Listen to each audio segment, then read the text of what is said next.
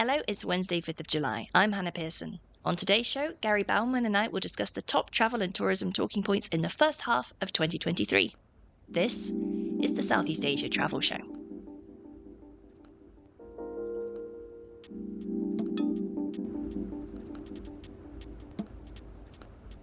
Hello, wherever you are in the world, and thanks for listening in. So, we've moved into the second half of 2023, and the battle to attract travellers is now highly competitive across the region. We've just completed the first full half year of travel in the region since 2019. So what were the key issues and the vital takeaways and learnings? Hannah and I have put together a list of the top 10 talking points from January through June 2023. So let's dive in. And where should we start, Hannah? Well, Thailand is always a good one, isn't it? I think we do love to talk about Thailand. And it's big news for Thailand, by mid-June, they have announced that they have now had over 12.46 million international travellers. So they've actually surpassed 2022's full year numbers, which was around 11.8 million. So they're there. I mean, they're targeting, depending which media you read, between 25 million to 30 million. So 12.46 million, they're, double that. They could hit 24 million kind of conservatively.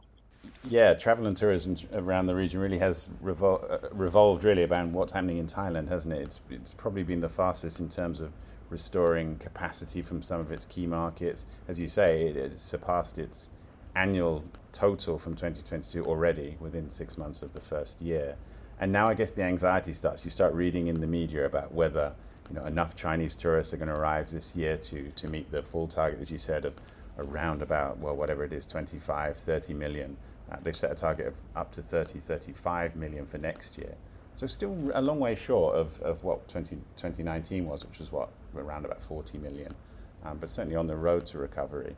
But it does seem very much as though Thailand was the first country in the region to reanimate tourism, and it's leading the way once again, and everybody is looking to it to see what moves it makes.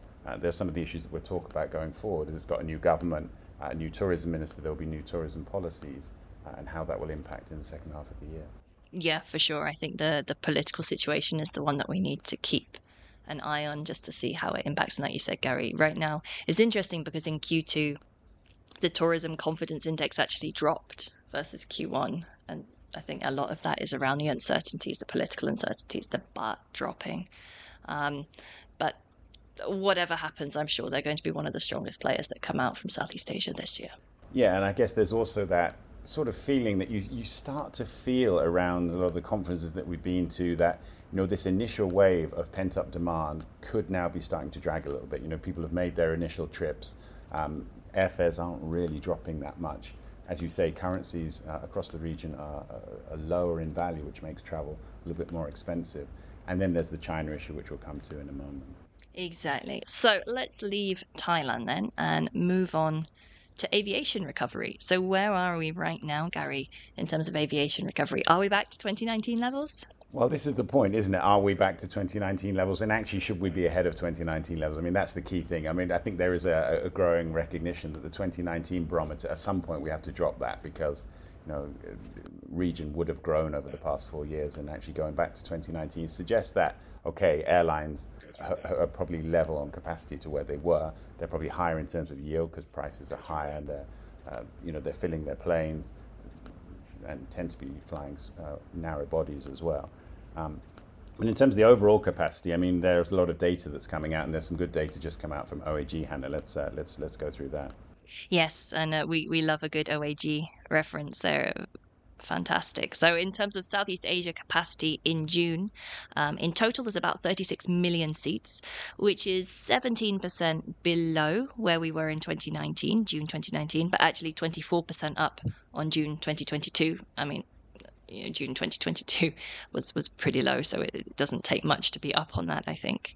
In terms of the split between domestic and international, domestic, as you would imagine, is recovering a lot faster. So that's down about 14% versus June. International capacity is still down about 23%, but it has grown 119% since June 2022. Yeah, and this is where I guess as we move through the period of recovery, particularly towards the end of this year, we'll actually be looking at capacity and how valuable capacity actually is as a metric. A lot of airlines are going to be talking by the end of this year of hitting 80, 90, perhaps even 100% of their 2019 capacity. But that's capacity. That's not the actual number of seats that they're selling.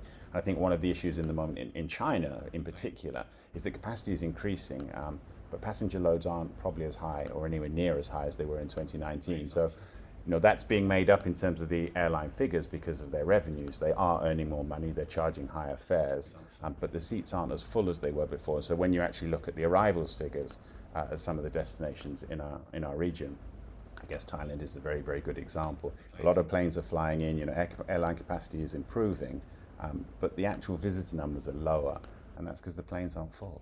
Yeah, that's a great point. And, I think in Southeast Asia, generally a lot of the airlines do have quite a high load factor. But of course, and as Brett Henry was saying in our podcast last week as well, we're going to see airlines adding back those frequencies, probably adding in back more capacity, as he said, as airlines are greedy and they want that. And inevitably then, as you say, Gary, is yes, you've got all those planes, but are they actually full? Yeah, and then you look at the various different airline markets that we have in the region. They are very, very different. And there's another graph which we'll put up in our show notes, which OAG produced this week, which is the total seat capacity in the different countries. And obviously, you would expect this, that Indonesia is way out in front. It's the largest country in our region, has the largest air market, and obviously that is bolstered by its large domestic capacity. So it's around about 10.5 million seats in June this month were available for passengers. That compares to Vietnam, which was in second, and then we have Thailand, and then we have Malaysia. Indonesia is probably about double the size of the Malaysian air market. That kind of shows you just the regional diversification that we have here. But then when you compare that to the busiest airports, well, obviously Jakarta is the number one because again that relies on its international, its domestic. But Singapore is very, very close, and that is a very interesting factor, of course, because Singapore doesn't have domestic aviation sector. Yeah, that's a great point. And even if you're looking in terms of recovery, Vietnam has now surpassed 2019 levels in terms of total seat capacity, whereas the other markets, I don't think, have quite reached that yet. So looking at the two things that I guess stand out from the first half of the year, Hannah, is Thailand, the number one market, the most visited country in the region. We would have expected that. That's the way things were happening at the end of the 2010s. It was leading the region and probably accelerating its lead in the region. It looks like it's going to be doing that again. The aviation recovery looks to be on course in some metrics, perhaps not in others, but certainly compared to where we were a year ago, it's looking a lot brighter. The only way is up, I think. So let's move on. I mean, we've kind of touched this a little bit already, talking about China just now, but I think what we've really seen in the first half of the year is really this interplay between the Chinese inbound market, the Indian inbound market, even the Russian inbound market, and the differences that has and the impact that China reopening has made on the Southeast Asian tourism industry, hasn't it? Yeah, that's interesting. I mean, you go back to when we started this podcast, 3.5 years ago when borders were closed. And over those 2 years where borders were closed, there was a lot of talk about, how will destinations, hotels, airlines target these different mega markets, India and China, both very, very intrinsic to the region. Obviously, before the pandemic, China was just so much more important. I think it had about 5 times as many visitors into ASEAN than India. Then the tourism boards were promoting very heavily to different Indian markets. Russia has come into the equation in a different way than it was before the pandemic. I think, we did see a lot of Russian travelers coming into Vietnam, Thailand in particular, Philippines, but they tended to be during the winter months. And we've seen, I think, during this half of the year, that it's been extended. I was in Phuket in May, a lot of Russians there. A lot of Russians were transiting also from Phuket through KL to Bali, which shows that season from Russia is more extended than it was before. And then we've obviously seen this very, very gradual and progressive recovery from China, which for the first few months was quite slow, seems to be kicking on now, particularly into destinations like Thailand. And I guess also with India and China in particular, they have different public holidays as well. And public holidays is very, very important to travel into our region. So these patterns are still just redeveloping. Yeah, absolutely. I mean, and when you talk about Russia, it's interesting, isn't it? Because I think for perhaps our European listeners, the fact that Russian tourists are coming in is almost unimaginable. But Southeast Asia has, you could argue, kind of played a a good hand here in that they have kept it open. They've kept Russian tourists be made to be very welcome. So if you're looking in terms of kind of January to April arrivals, if we look at Indonesia, Russia has actually now surpassed 2019 arrivals. They're at about 113% of those 2019 levels. For Thailand, they're at about 94%. The interesting one actually is Vietnam, where Russia is at a much, much lower level of 2019 levels than you would expect, around 16%, which is surprising given those links actually between Vietnam and Russia, and particularly as Vietnam first reopened, we were seeing lots of news articles around Russian tourists coming in, but for some reason that doesn't seem to be really happening anymore. But you're quite right, Gary, about China.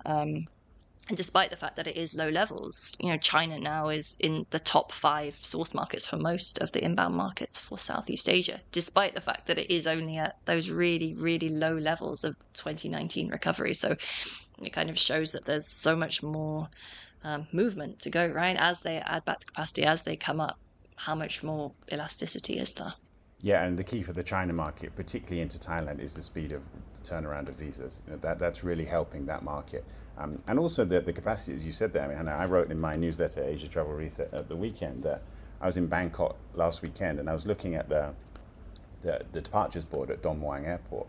And on a Sunday, which a busy day for travel in and out of Thailand, there were flights during the daytime period to 13 different cities in China, but only 4 in India. And I think that tells a real story of how China over the past 10 years has been able to increase capacity from different cities across its country into Thailand. And that still hasn't happened yet from India. Absolutely. So let's move on then. And you just touched on this again nicely, Gary. You've led into this about visas and how Thailand's relatively easy visa scheme has boosted these Chinese tourists. But we've seen a lot, haven't we, in the first half of this year, lots of talk around visas. So Vietnam has changed its visa policies. Indonesia is looking at perhaps increasing the fee. They've removed the visa on arrival. Why do you think there are all these moves? Well, it's interesting, isn't it? I mean, one of the things that often gets talked about in our region is that tourism and travel are so centrally dominated. They are very, very state driven, and the policies have been quite slow to evolve through COVID. The borders opened later. Visa processes in some countries have been quite slow, but not alone in that. I mean, you look at Europe, and Europe is having a lot of problems. You talk to any Chinese tour operator trying to get visas for its group to go into European countries, and they're stacked up through the rest of the year. And I think we've discussed this in the podcast earlier in the year about Indonesian tour operators having the same problem in Europe, getting visa access. So it's a kind of global issue, really.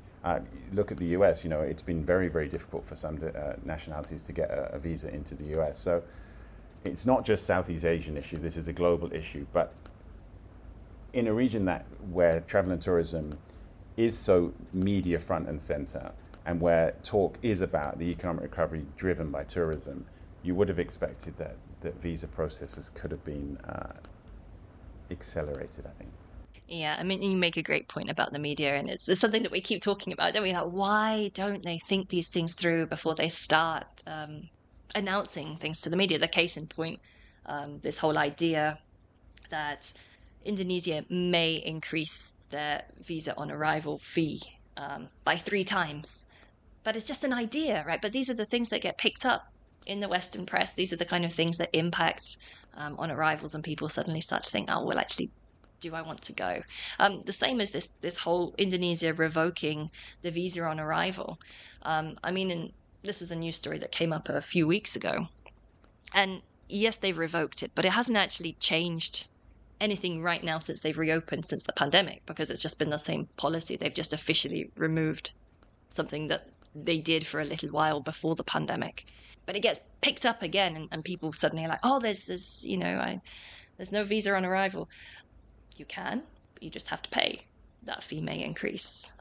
At least, though, Vietnam have now made this decision to change their visa policy, though, and that's been something that the Vietnamese tourism industry has really been looking for. So they've now extended the validity of visas from 30 to 90 days. Citizens from some Western European countries, Japan, Korea, can visit without a visa for 45 days. So that's up from 30 days. And there's multi-entry as well. So they are making it easier, and this is something that the industry has been crying out for and that the government has been humming and hawing about for months. So at least we see some kind of positive progress there for Vietnam. Yeah, and as we've discussed on the podcast as well before, Hannah, there's been issues in Malaysia as well about visa on arrival for certain markets, particularly key markets like India and China. There was a lot of debate about that at the beginning of the year. So it's a region-wide issue, but you just would have expected now, 1 year after reopening, that these things would have been sorted out a long time ago. You would have done, but I think we've learned that that's not always the case with Southeast Asia. So let's move closer to home then for us, to Malaysia.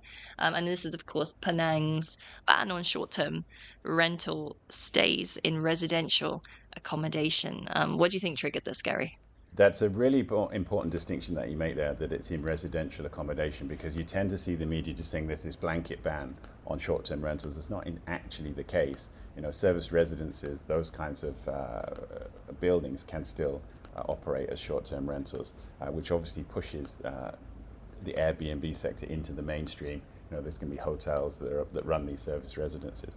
What do I think triggered it? Well, the media says that this is about rowdy tourism, which, that's a smokescreen. We know it's got nothing to do with that. The interesting thing about this is this has been on the agenda for quite a long time. Penang has been talking about this for quite a long time. And actually here in Kuala Lumpur, there are quite a few residential condominium units that actually don't permit short-term rental stays by people that own the apartments there. So there is talk now, and it seems as though it's ramping up, that Malaysia is looking towards actually making this national policy.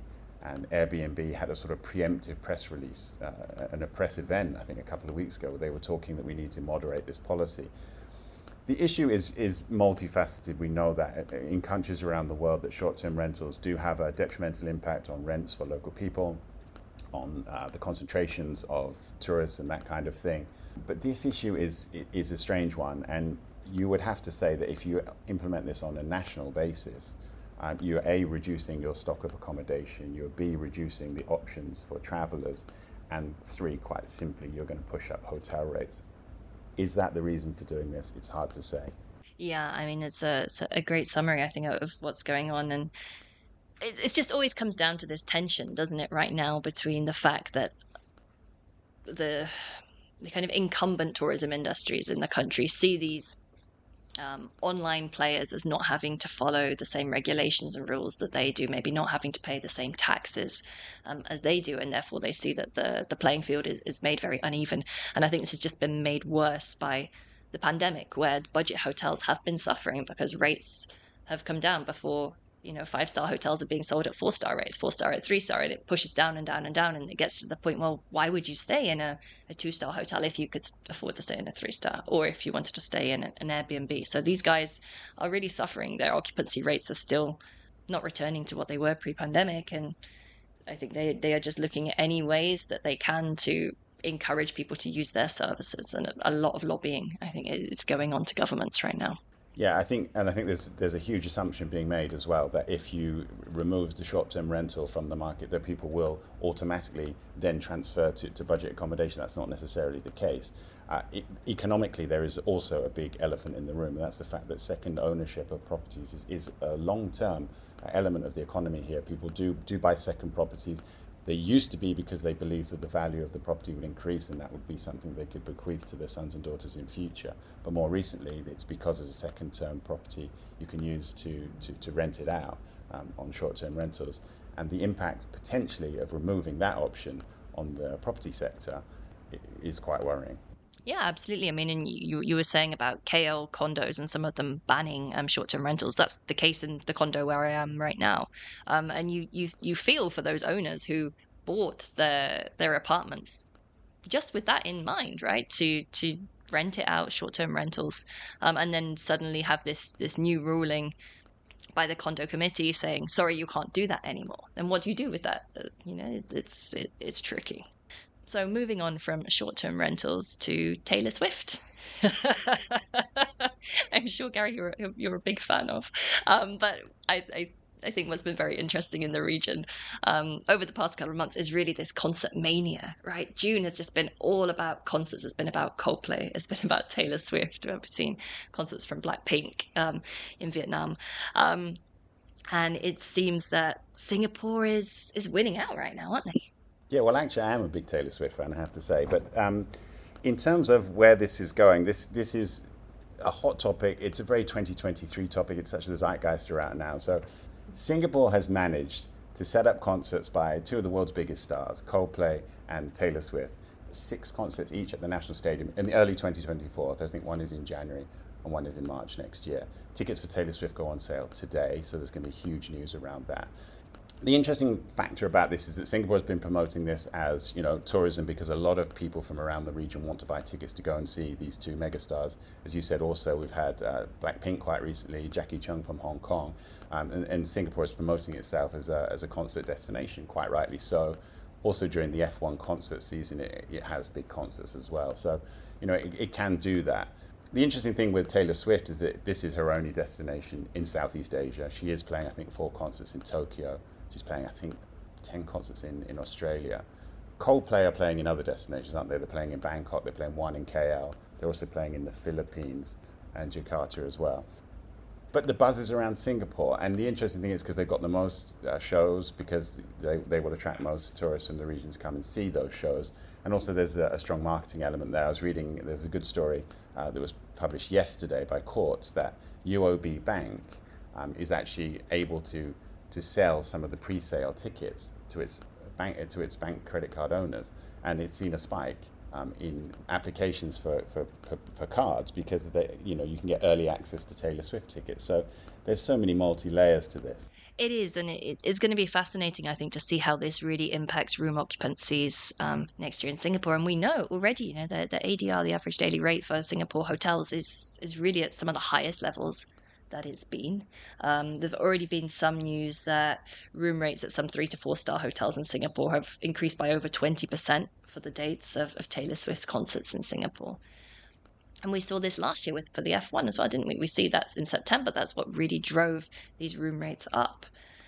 And I think it's leading to a lot of regret and soul searching from other countries as well. Indonesia has been saying we need to streamline how our digital processes are and the approval process for this.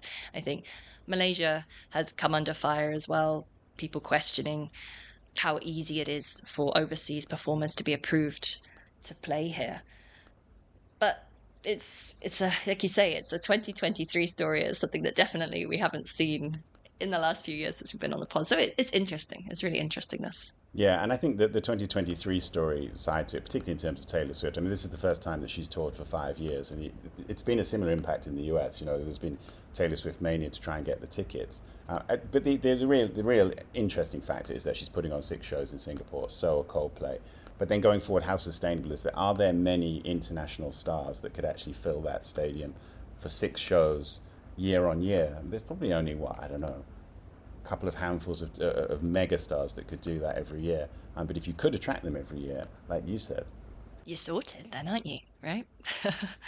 All right. So from Singapore to the Philippines, and it's a kind of dual story for the Philippines. So of course, the big controversy, the big news over the last week has been all about how It's More Fun in the Philippines has been replaced with Love the Philippines. But it has not been a very straightforward launch, has it, Gary? No, far from it, particularly with the issue that some of the imagery that was used in the promotion was actually shot in other countries, which is quite bizarre and almost indefensible. We've discussed the changing of the actual tagline and the promotion before, from It's More Fun in the Philippines to Love Philippines, and maybe it was just time. Maybe refreshing should actually be done more often by tourism brands now. Particularly when you're trying to attract younger travelers who are very emotionally connected, want to feel more about the destination. They want change. Everything in the TikTok era moves day by day by day, right? And so if you're seeing the same tagline year after year, it just looks very, very staid. I understand why the Philippines have done it. I understand why they've really gone for that colorful, visual, kind of visually engaging, emotionally engaging approach. There will always be different opinions about marketing. That's just the nature of marketing. But from a personal perspective, I think it's very successful, and I hope it works. Yeah, I mean, I like it. I think there's always that question. I think particularly now as we're coming out of the pandemic is, one, like you say, you need to have this kind of refresh of the brand. And I think that's a long time coming. But you also need to balance that with, okay, well, could these funds be given to improve the tourism infrastructure instead, which is something that Philippines really desperately needs? Or could it be used to support smaller players to upskill tourism workers? So there is always going to be this tension, right, between the marketing side and the actual the product side, the people on the ground who need that support. But it was fun to watch the story play out, as you knew it would. Every time these things launch, like you say, Gary, there is always controversy. Everybody weighs in with different opinions, and there's always something. And in the modern era, that's almost the point, isn't it? You generate as much media controversy as you can, get everybody talking on social media. That you can't really get any bad publicity on this. People will always put their views forward, but it just keeps generating this buzz. So, yeah, well done to them. And so moving on to the other Philippine story, which is really one that we have not really seen across the region, actually, and in any other country, I would say. And this is that airlines in the Philippines really seem to be under a lot of pressure right now, particularly from the government, to sort their operations out. We've seen lots of cancellations. There's alleged overbookings. The Senate there has investigated Cebu Pacific after compiling over 3,000 passenger complaints on social media against them. And the airlines are trying to defend themselves, both Cebu Pacific and Philippine Airlines, saying, look, we've got issues around maintenance. We've got issues around not having enough flights on, about not having enough planes on standby. They're scrambling basically to lease planes. They're scrambling to get planes back up in the air. And Cebu Pacific have even said that they're planning to reduce some of its scheduled flights until Q3 so that they can really get a handle on this. So it feels like it's a bit all over the place. And it's surprising that we haven't seen this actually in other countries, right? Yeah, you preempted me there, Hannah. We're going to come in a moment to some of the top talking points that we think are going to happen in the second half of the year, and this is certainly one of them. I don't think the Philippines is going to be alone on this, so we'll come back to that in a moment. But yeah, you're absolutely right. It has been a topic of conversation because the aviation sector there is going through these regrowing pains, I guess, but something to watch for sure. So next pick around high-speed rail. What's been happening there, Gary? Yeah, it's an infrastructure topic that we knew was coming. I think during the pandemic, we were waiting for all these announcements that are happening. The big story, of course, is in August that Indonesia will have the first high-speed railway line in our region from Jakarta to Bandung. It's supposed to open at the end of August, and this is built and operated by Chinese high-speed rail companies. It will become a national landmark. It will become a huge tourism attraction. It will also make it easier for business travel between the two cities, those kinds of things. That's the whole point of high-speed rail. But off the back of this, we have been talking for a long time that China wants to build this route through Southeast Asia from its own border right down to Singapore. And we started to see a lot of different announcements this year. So there's a reanimation of the possible Kuala Lumpur to Singapore high-speed railway, talk about Bangkok to Kuala Lumpur. Vietnam wants to be connected to China directly, Cambodia as well. So we're going to see a lot more of these announcements. The thing is with high-speed railways, they are huge projects. They take a long time to actually get off the ground. They take massive amounts of funding. They do destroy the natural landscapes, but ultimately they make countries more connected. But I mean, the difference with high-speed railway in our region is that we tend to just be looking at single route lines, so through a country. But if you look at where it really, really works, like in countries like Japan or in China, they network the whole country. They don't just run straight through a country, and that's where the value actually comes from. Yeah, you're right. So, I mean, of course, a Jakarta-Bandung route is going to help that, get people from point A to point B. But how does it help beyond that? A little bit unclear like now. And unless you're building that whole network, which we know takes years and years, decades, money, and everything else. But it's interesting that at least we're starting to see that a few more steps in the right direction, I think. So our last pick before we talk about what we think are going to be the talking points for the second half of the year is around finally Malaysia and Indonesia have dropped their kind of states of COVID emergency. They've dropped their face mask mandates. So for Malaysia, it's actually from today. Previously, you still had to wear it on public transport, in medical facilities. So that's gone now. I'm sure we will still see many people wearing face masks around because it just seems to be the culture here. And on the 21st of June, Jokowi in Indonesia officially lifted that pandemic status for COVID-19 as well. So transitioning to the endemic phase. So I think now pretty much all countries, I think Philippines is still an exception, are in this endemic phase. We're endemic now, Gary. Finally. Yeah, and I think as we've discussed before, Hannah, to listeners around the world, particularly in North America and Europe, they're probably quite amazed that this is still only happening right now. But the thing that you just said is quite right. Is that this in Malaysia, this lifting of the mandate comes into place today. I just taken a grab car, and my driver asked me if I have a mask on. And walking around malls here, I would say it's, I don't know, what do you say, 40%, 60% right now? But a lot of people still are, and people are still socially distancing. I noticed that even when you're standing in the line in the supermarket, it's become endemic to actually socially distance and wear a mask. Yeah, you're right.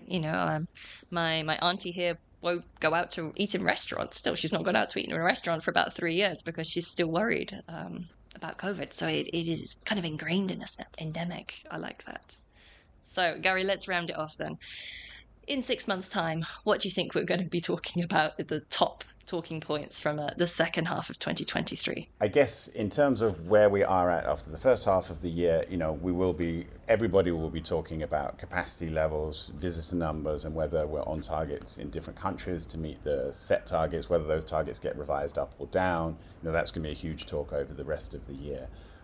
The airport issues, I think, is something that we may have to look out for, particularly as we see more Chinese travelers coming in during the summer holidays and then maybe in October and towards the back end of the year.